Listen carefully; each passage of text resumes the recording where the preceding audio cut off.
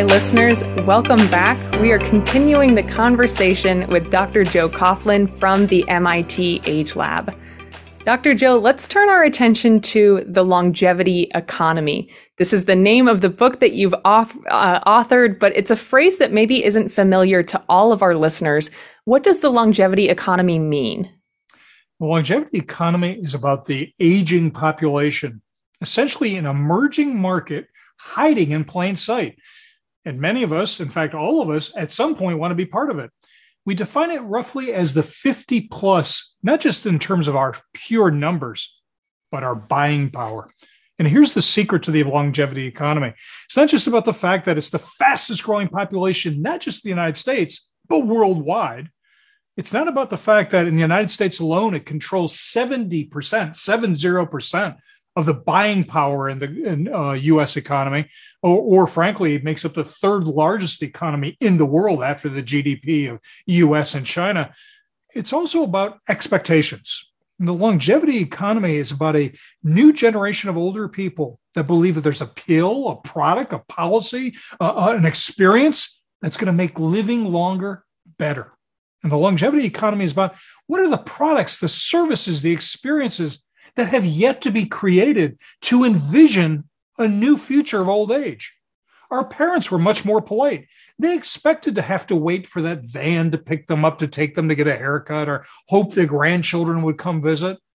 I submit to you that the next generation of older adults, especially the younger boomers, the Gen Xers that are clicking in their 50s overall, frankly, I have to tell you, we're not nearly as polite. We expect that there will be technology or something to make things better. So the longevity economy is about how can government and industry come together to create new experiences to meet not just the needs, but the wants of old age. When you refer to this as an emerging market, is that because up till now, it's a demographic that just hasn't been thought of when it comes to that production, those services, products, or is it also in combination with kind of the size and growth of this group of people? So I'll give you a short answer. The answer is yes. So it's not just about the size and growth. That's kind of, you can find that in the New York Times headlines when they talk about aging and demography. But the other part of it is that this is a population that has always been ignored. Think about this. 70% of the U.S. spending power is in the hands of the 50 plus and only commands 2, maybe 3% of advertising dollars. There's this mythology out there that at a certain age, believe it or not, it's almost as young as 35, that you no longer change brands, you don't like technology, you don't like anything new, that once we lock you into our brand and our experience, we've got you for life. I would ask you, how do the American automobile manufacturers fare with that kind of thinking, given how the boomers that may have been brought up with American brands very much changed to foreign brands overall? So as a result, companies now are having to really think about, old age is not about just medications and blood pressure monitors and really cool walkers. No, we have to create a whole new lifestyle, new ways of looking at housing and travel and education and just, in polite company, the F word, fun. You never really think about fun other than a cruise ship with about a norovirus for an aging population. There has to be so much more. So it's an emerging market because we've always ignored it. We've always defined old age as a problem to be solved rather than an opportunity to be achieved. And frankly, we've ignored the fact that this is now the most educated, wealthy generation of older people in history.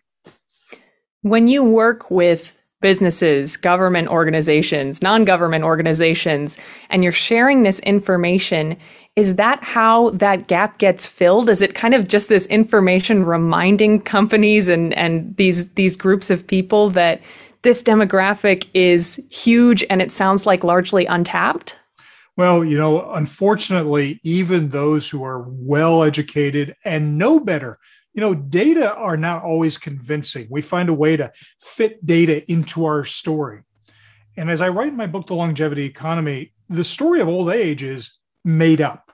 And hear me out for a second. Old age is made up because we essentially have bought into a story worldwide, by the way, that was written by British medicine in the 1800s and early 1900s, that you were born with a certain amount of vital force or vital energy. And over time, you would drain it down. In fact, if you did anything, especially if it was fun, you would drain that energy down even faster so that you'd become what? You'd become tired. You would become a glass half empty rather than a glass half full. And we created words around it like, well, if you get too tired to work, you would have to what? You would have to retire. And then, by the way, if you didn't have family to support you, you would be poor if you couldn't work. So we created alms homes, which, believe it or not, the early 1900s, most alms homes were then converted into what we now know as nursing homes. And nursing homes transitioned into funeral homes. This story of old age is so much part of our vernacular. It almost became a law of physics. And so as a result, smart companies, smart businesses, smart governments still see aging as a problem rather than the fact that we've added 30 to 40 years of our life expectancy since the year 1900. So just very quickly, I'll show you. As I wrote in the narrative of the book, Heinz, for instance, the food company, the ketchup company, if you will, they even created something called Heinz Senior Foods, believing that, frankly, most older people have no teeth and no taste. So it was essentially a baby food product that old people would buy. Needless to say, that crashed and burned on delivery. But that story of old age is so compelling that not only are businesses misguided, but unfortunately, a lot of us in our retirement planning, we are also misguided. We assume it's a time to pull back, to retire, to wait for others to come to us, when in fact, retirement's a lot of work. You've got to work at it to be engaged, productive, and frankly, happy. In your book, you also refer to this group of older people as the world's most misunderstood market. When you talk to the individuals working with the MIT Age Lab, are you hearing from them that they've got, they're looking for products or services or things that sort of aren't being shown their way?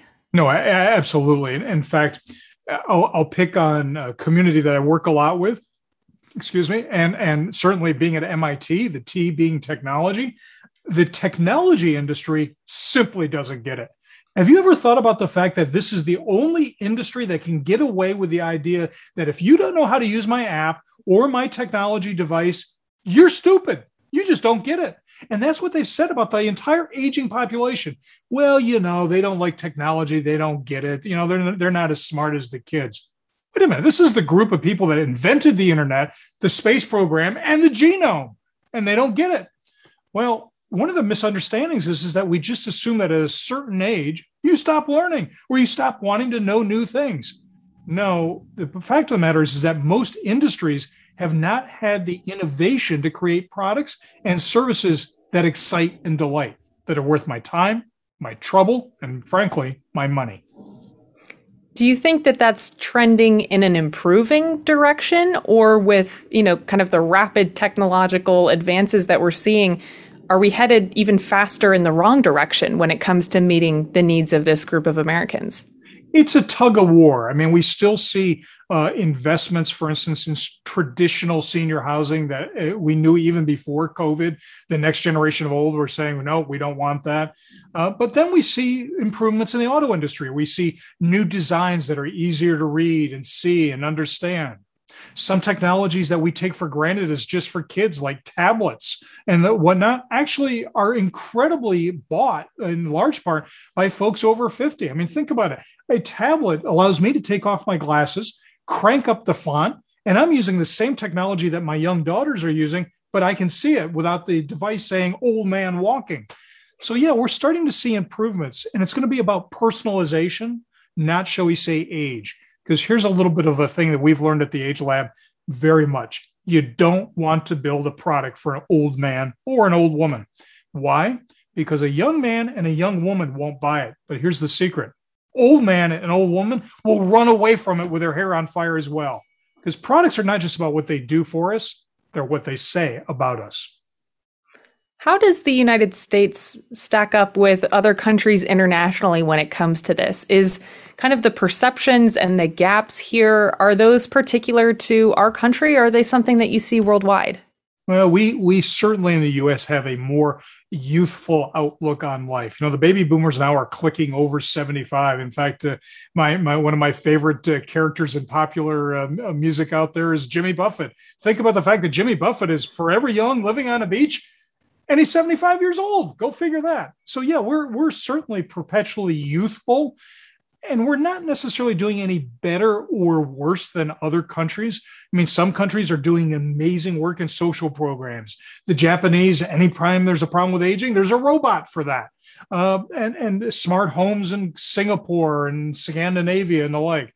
So what we're seeing is that we're seeing lots of different experiments going on, but no one's really gotten in front of longevity to say, this is an opportunity to redesign an entire period of life.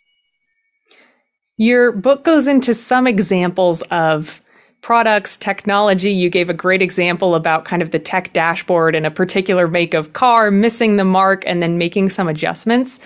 Are there any examples you can share of things that you think have been wins in recent year? Has there been a release or a new service of some kind that you think really has moved the needle in a positive direction? Well, I would say that across, let's keep it focused on the industry that you and I are speaking with right now, is that there is a movement out there in longevity planning to realize that this is more than finance. This is about planning your life every day, the things you will need, the healthcare, transportation, where you live. And I think that the financial services industry, and Raymond James is right there at the front end, is frankly a new frontier of how we think about longevity.